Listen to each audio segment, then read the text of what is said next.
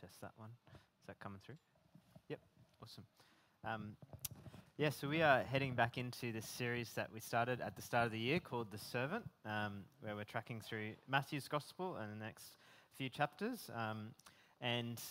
Particularly going to be going through this in the lead up to Easter, through this sort of season of Lent over the next 6 weeks and Jesus' journey to the cross. And as we've been going through Matthew, we kind of see increasingly the conflict and the suspicion that is happening around Jesus, and the sort of the cross is starting to overshadow his ministry more and more. And we see that in this passage as well. It starts with this kind of inspection. And I was thinking it's interesting, I used to do lots of youth camps, and we take kids away with SU camps and Youth for Christ and things like that. And obviously you've got a lot of kids together in like a dorm sleeping together, so it gets like pretty messy pretty fast. So one of the things we would do most days of camp is you get up, you have breakfast, and then the kids have to go back to their dorm and they have to clean it. And they clean and they tidy, and then certain people who've been sort of designated as the judges or the inspectors come around and do an inspection. And it's kind of fun, but often kids would work really hard. They're doing it for points, and they make sure everything's really clean and tidy. Then the inspector comes, and they'll just pick up the smallest little thing that's wrong. Like this shoe is just slightly higher than this shoe, or this towel's just slightly out of joint. And it's just this real nitpicking thing. But it's kind of fun because it's just with kids, and it's a bit of a game. But when people do that to you in life, it's not very fun. When you're working hard at something, or maybe you've done a really good job or something, or you just clean the house and someone comes like, you missed a spot, or like, what about this? Or just like sort of nitpicking, like inspecting it's not really nice to sort of be under the microscope in that sense. And we kind of see that's what's happening with Jesus more and more. That this is, he's coming under the eyes of the religious leaders, and they're starting to scrutinize him and starting to inspect him, and well, you could even say starting to really nitpick him as well. So this is what we're looking at today in this passage. So the first verse in chapter 15, we sort of see this. It says, some of the Pharisees and the teachers of the law came to Jesus from Jerusalem. So they're actually sent from the capital. Jesus is not in Jerusalem. He's out, and they've traveled as an official delegation, official inspection, to ask him this question: why do your disciples break the tradition of the elders? They don't wash their hands before they eat. So Jesus is obviously doing ministry, he's teaching, people are healed, there's all this stuff going on, but the authorities are increasingly concerned about him because he's not really following the things he should be following or saying the things he should be doing. And that's part of this series. We're saying Jesus is sort of presenting as the Messiah, but he's different. He's a servant, and his teaching is upside down. And he's not really following things that maybe the religious leaders think that he should be. And this is not so much an issue of hygiene, like washing your hands before you eat is a good idea, right? But this is more an issue of ceremonial purity and cleanliness. Obviously, there's clean and unclean in the Old Testament and Leviticus, and it's important to remain ceremonially pure and clean. And basically, the issue that the Pharisees and the tradition of the elders is that to make sure that they're sure that they're clean, they'll make sure they'll do this ceremonial washing before eating in case something could make them unclean. The priests washed like this in the Old Testament. There's commands about that for priests, but not just for everyone in the everyday. But it's almost like that the leaders have said, well, that's what's required of priests. We should just make that required of everybody. That's the safest thing to do. We'll all do the washing just like the priests do. But Jesus and his followers are not doing that. So Jesus kind of seems like a little bit liberal. Like he's not following the traditions. He's breaking the rules. He's kind of making his own script.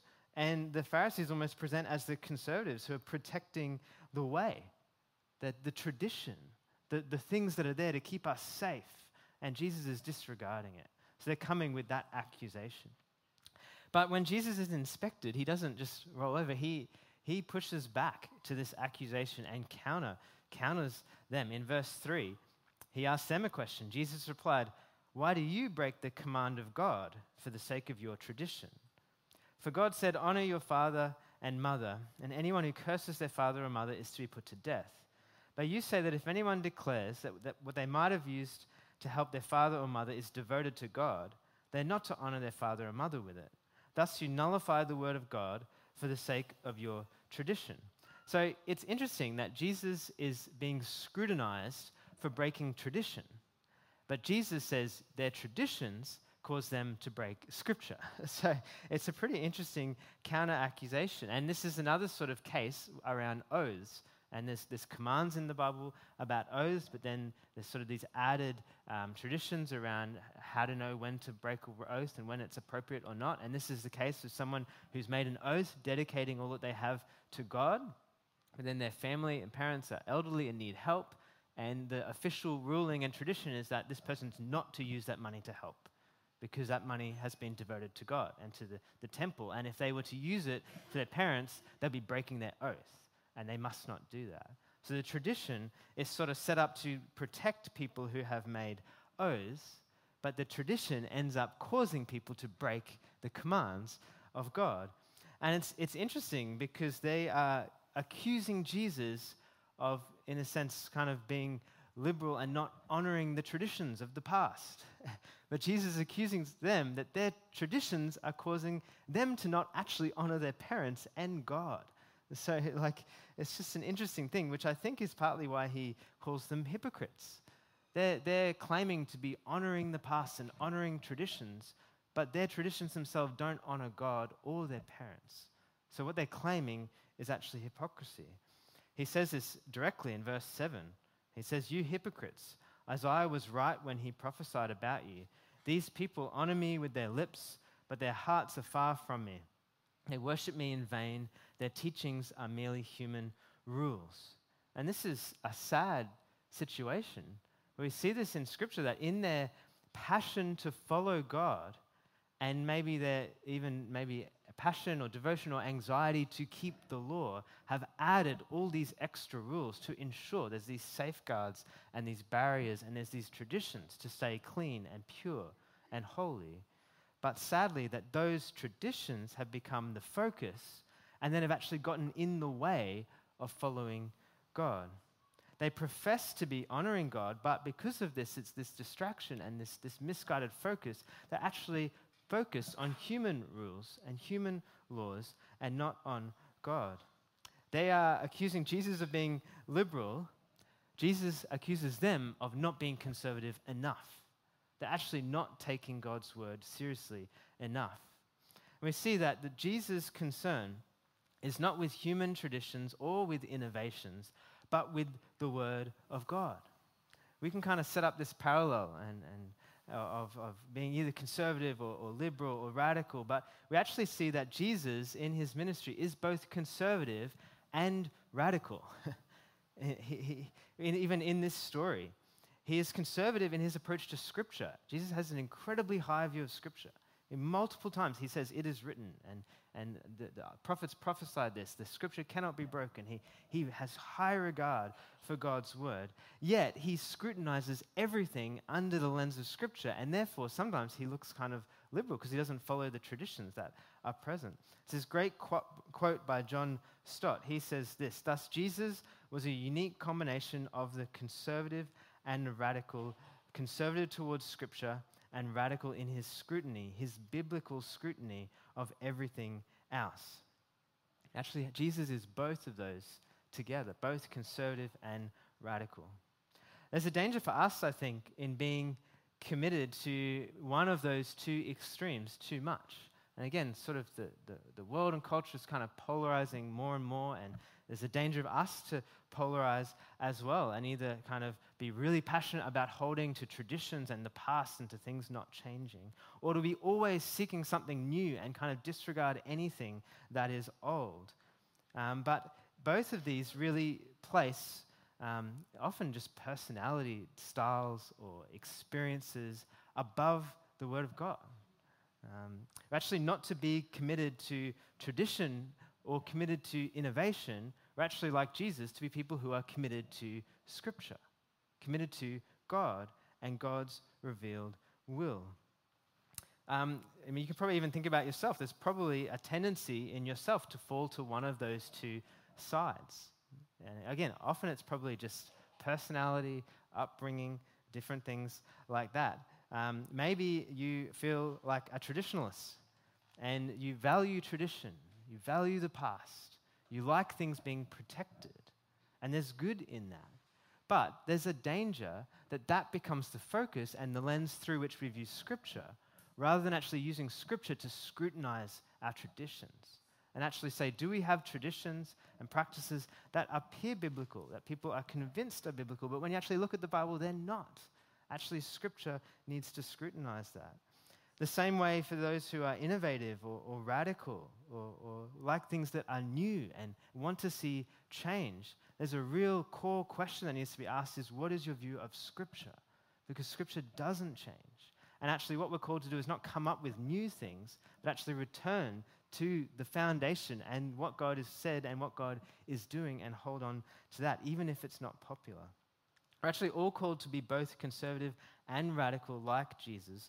Let Scripture challenge both our traditions and our innovations, and let Scripture speak for itself rather than we just view it through one of those lenses. Because we can come to Scripture with one of those lenses and kind of make it fit us.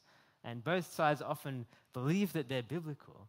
There's a need, in a sense, to step back and say, let's let Scripture speak for itself, as Jesus does. He's not concerned with human traditions or innovations, but with God's word. And so Jesus has been inspected in this sense, right? He's come, they've inspected him, and Jesus has pushed back pretty strong, right? A pretty huge acute accusation. These guys are hypocrites. And now he does something even stronger in some ways, is that he turns to the crowd. We see in verse 10, Jesus called the crowd to him. So he's having this interaction with the Pharisees, obviously like this sort of conflict.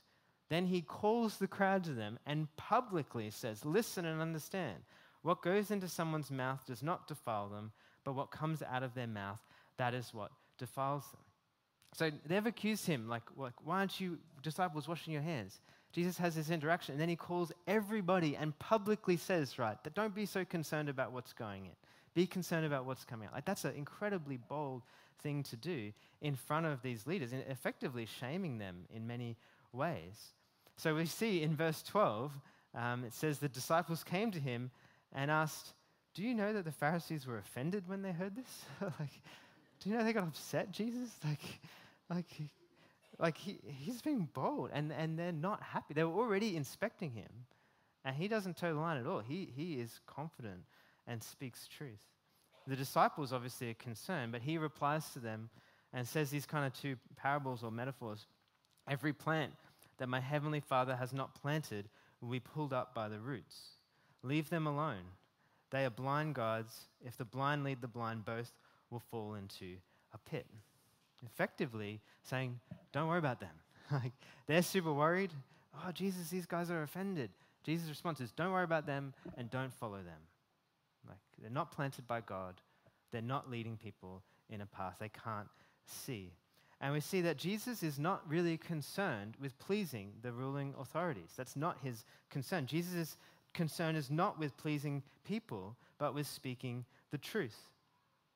The truth is that the religious leaders in Israel at this time, Jesus says, are misguided, and therefore they are dangerous. They actually appear to be passionate about God and his law, but actually aren't, because when God shows up to them, they scrutinize Jesus and they nitpick him rather than believe him. It's interesting, part of the issue with the religious leaders, we see that Jesus is passionate about speaking the truth. He's not concerned about pleasing people.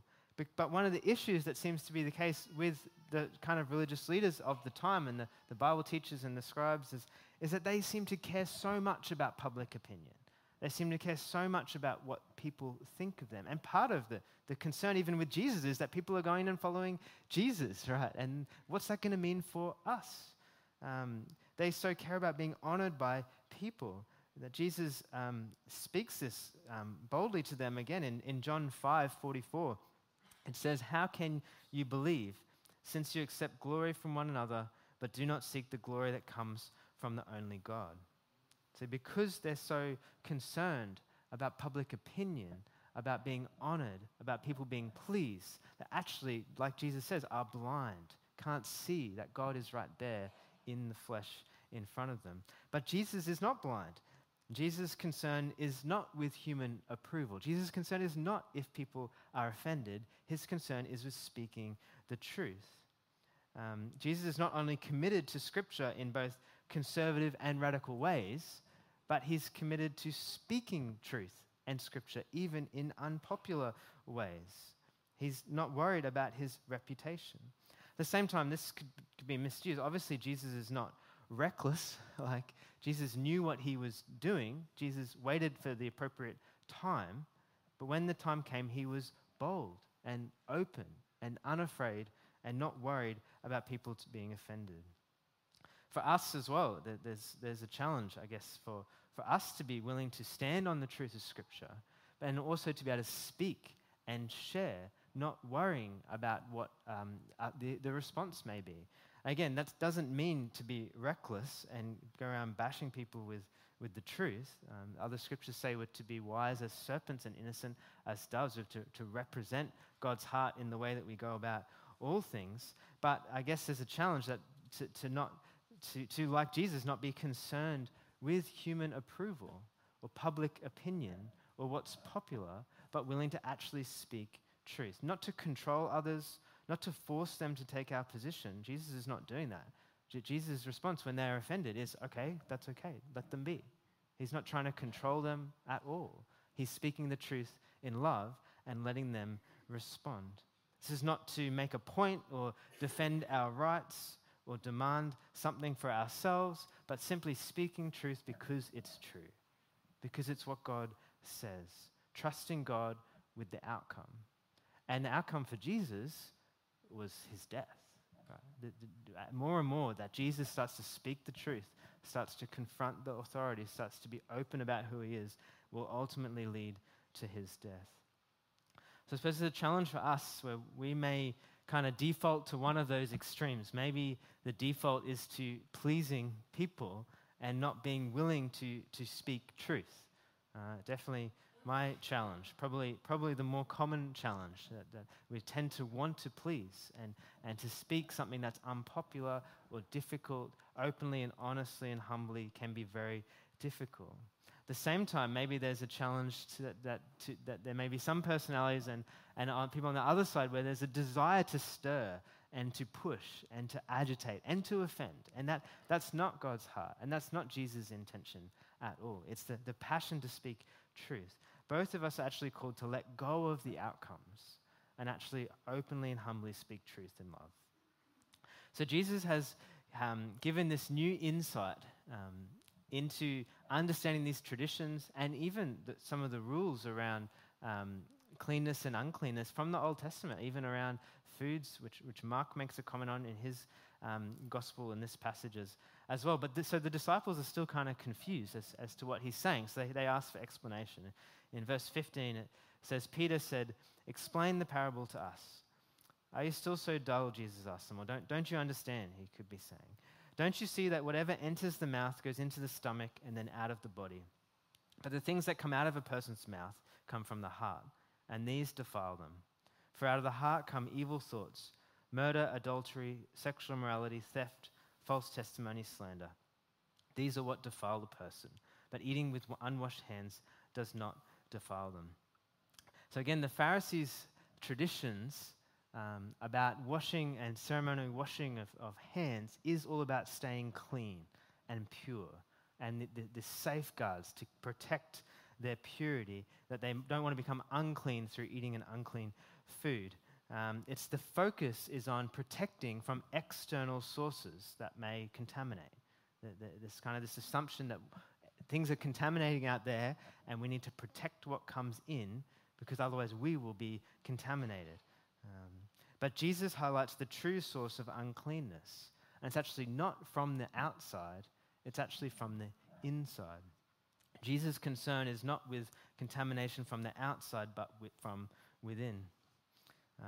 He says food will simply pass through our bodies, but all kinds of evil comes out of the human heart and is primarily expressed in speech.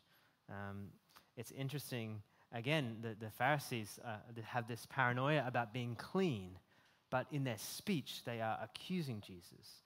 We already hear in their conversations, they're slandering Jesus and they're plotting his murder, all while caring so much about clean hands. Their hearts are unclean. Jesus speaks the truth about human nature, and for Jesus, the issue is in the heart. And again, this is relevant to us. As we read through, we can't sort of just say, oh, Jesus needs to get the Pharisees. Like we have to read this, what is this saying, and how is this speaking to us today? And I think there's a tendency in us even to think that sometimes the issue is out there. The issue is with other people, or the issue is with the other side, or if this person just did this.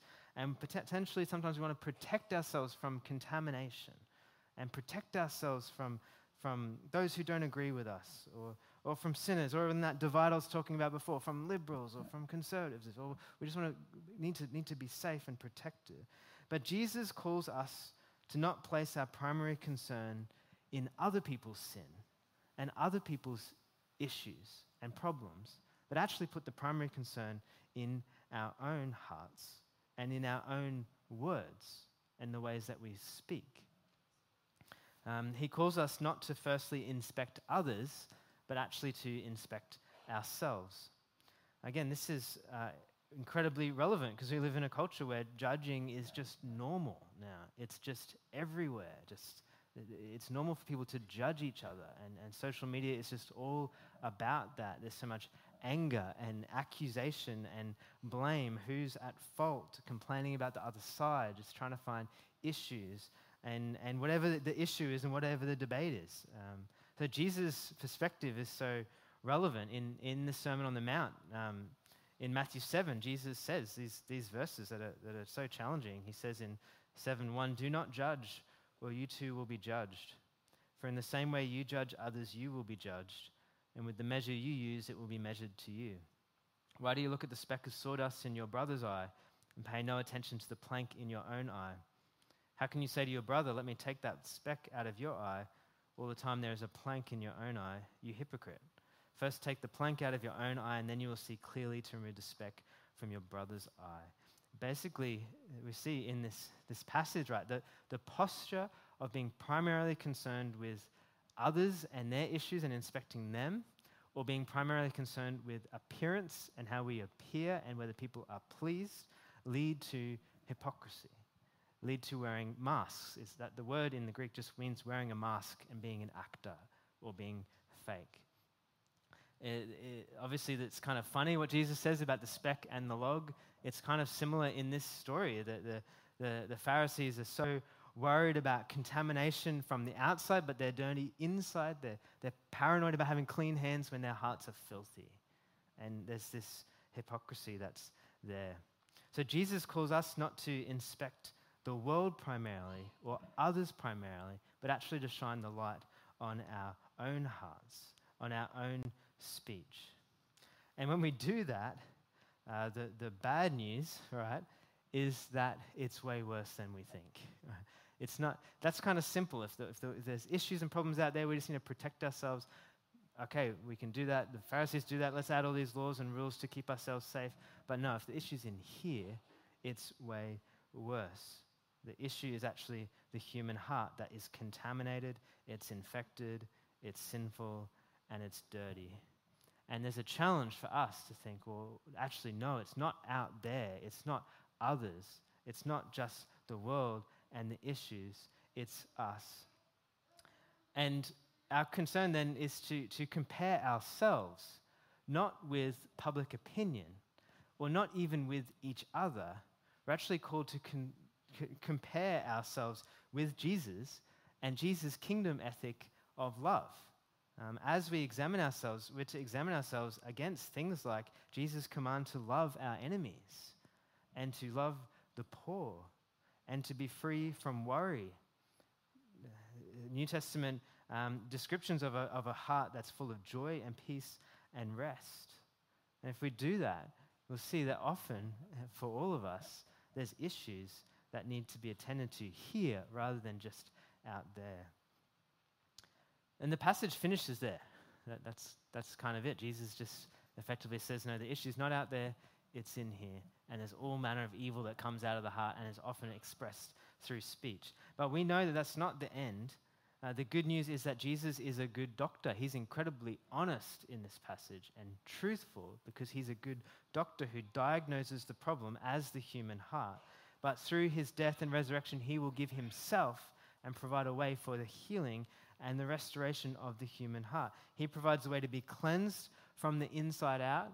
And as then we follow him, he continues to cleanse us and renew us and shape us as we walk with him. We see the main issue really is actually us just taking off the mask and coming to him honestly and openly. People may accuse Christians of being hypocrites, often hear that accusation. In some ways, the best maybe way we can respond is say, actually, yeah, we are. All right. If you're a hypocrite and you actually confess that you're a hypocrite, you're kind of taking off the mask even there. Actually, yes, we fall short of Jesus' standard. Christians actually people who come together every week and say, we've failed again. We don't live up to what Jesus calls us to. And actually the issue and the sad thing is that the tendency may be for us to hide that, to protect it through rules and regulations and traditions to try and stay safe so no one sees, or to protect it through pleasing and just making people happy and doing the right thing and to hide it. And actually, that's the worst response. The best response is actually before God, just to take off the mask, to actually open up the dirty, infected heart that we have and let him heal it. He doesn't want us to try and fix it. He doesn't want us to try and cleanse ourselves first. He actually just wants us to take off the mask and let him in. And he comes in to heal. We see Jesus is the servant who is radically conservative in his approach to Scripture. He's committed to God's word, even challenging the status quo and the traditions of the day. He won't affirm corrupt religious system. He's come to speak the truth and transform contaminated human hearts from the inside out. And what we do as followers of Jesus is not be people who claim that we have it all together. We're not people who claim that we're all good and we're fine and we're perfect, and not even people who claim that we have all truth. We're people who claim we know Jesus. And we're people who claim Jesus is the one that didn't have a contaminated heart. Jesus is the one who perfectly represented God, who never acted or played or put a mask on, who was totally open and honest and vulnerable all the way to the cross. And he takes our sin and he dies and he rises again and gives us new life. And we come again and again and just confess we fall short, but he's transforming us and leading us and growing us. So we don't have to be people who are afraid of being inspected, in a sense, because we can openly say, yeah, we fall short. But we can also say that there's no condemnation in Christ Jesus, that Jesus has saved us, he's rescued us, he's taken our place. There's no need to fear being inspected or condemned because he's taken it on himself, and he calls us now to grow and walk with him in newness of life. So as we respond today, we're going to sing a song that I think just sort of relates well to that. And the challenge, there may be different challenges that kind of highlight to you today in that. But I guess what's speaking to me and what I encourage you to respond is just, particularly as we sing before God, to just come before him open. And as we come to church together, we don't have to put on a show. God sees, God knows, and actually what he wants is just where we are at, to just come before him and offer ourselves and open our hearts and let him in. So let's do that. After we respond, we'll respond in song, and then after the service, if you'd like any prayer at all, you can come down the front as well, and we'll have some time of prayer too. So maybe you could stand with me, and then let's pray together.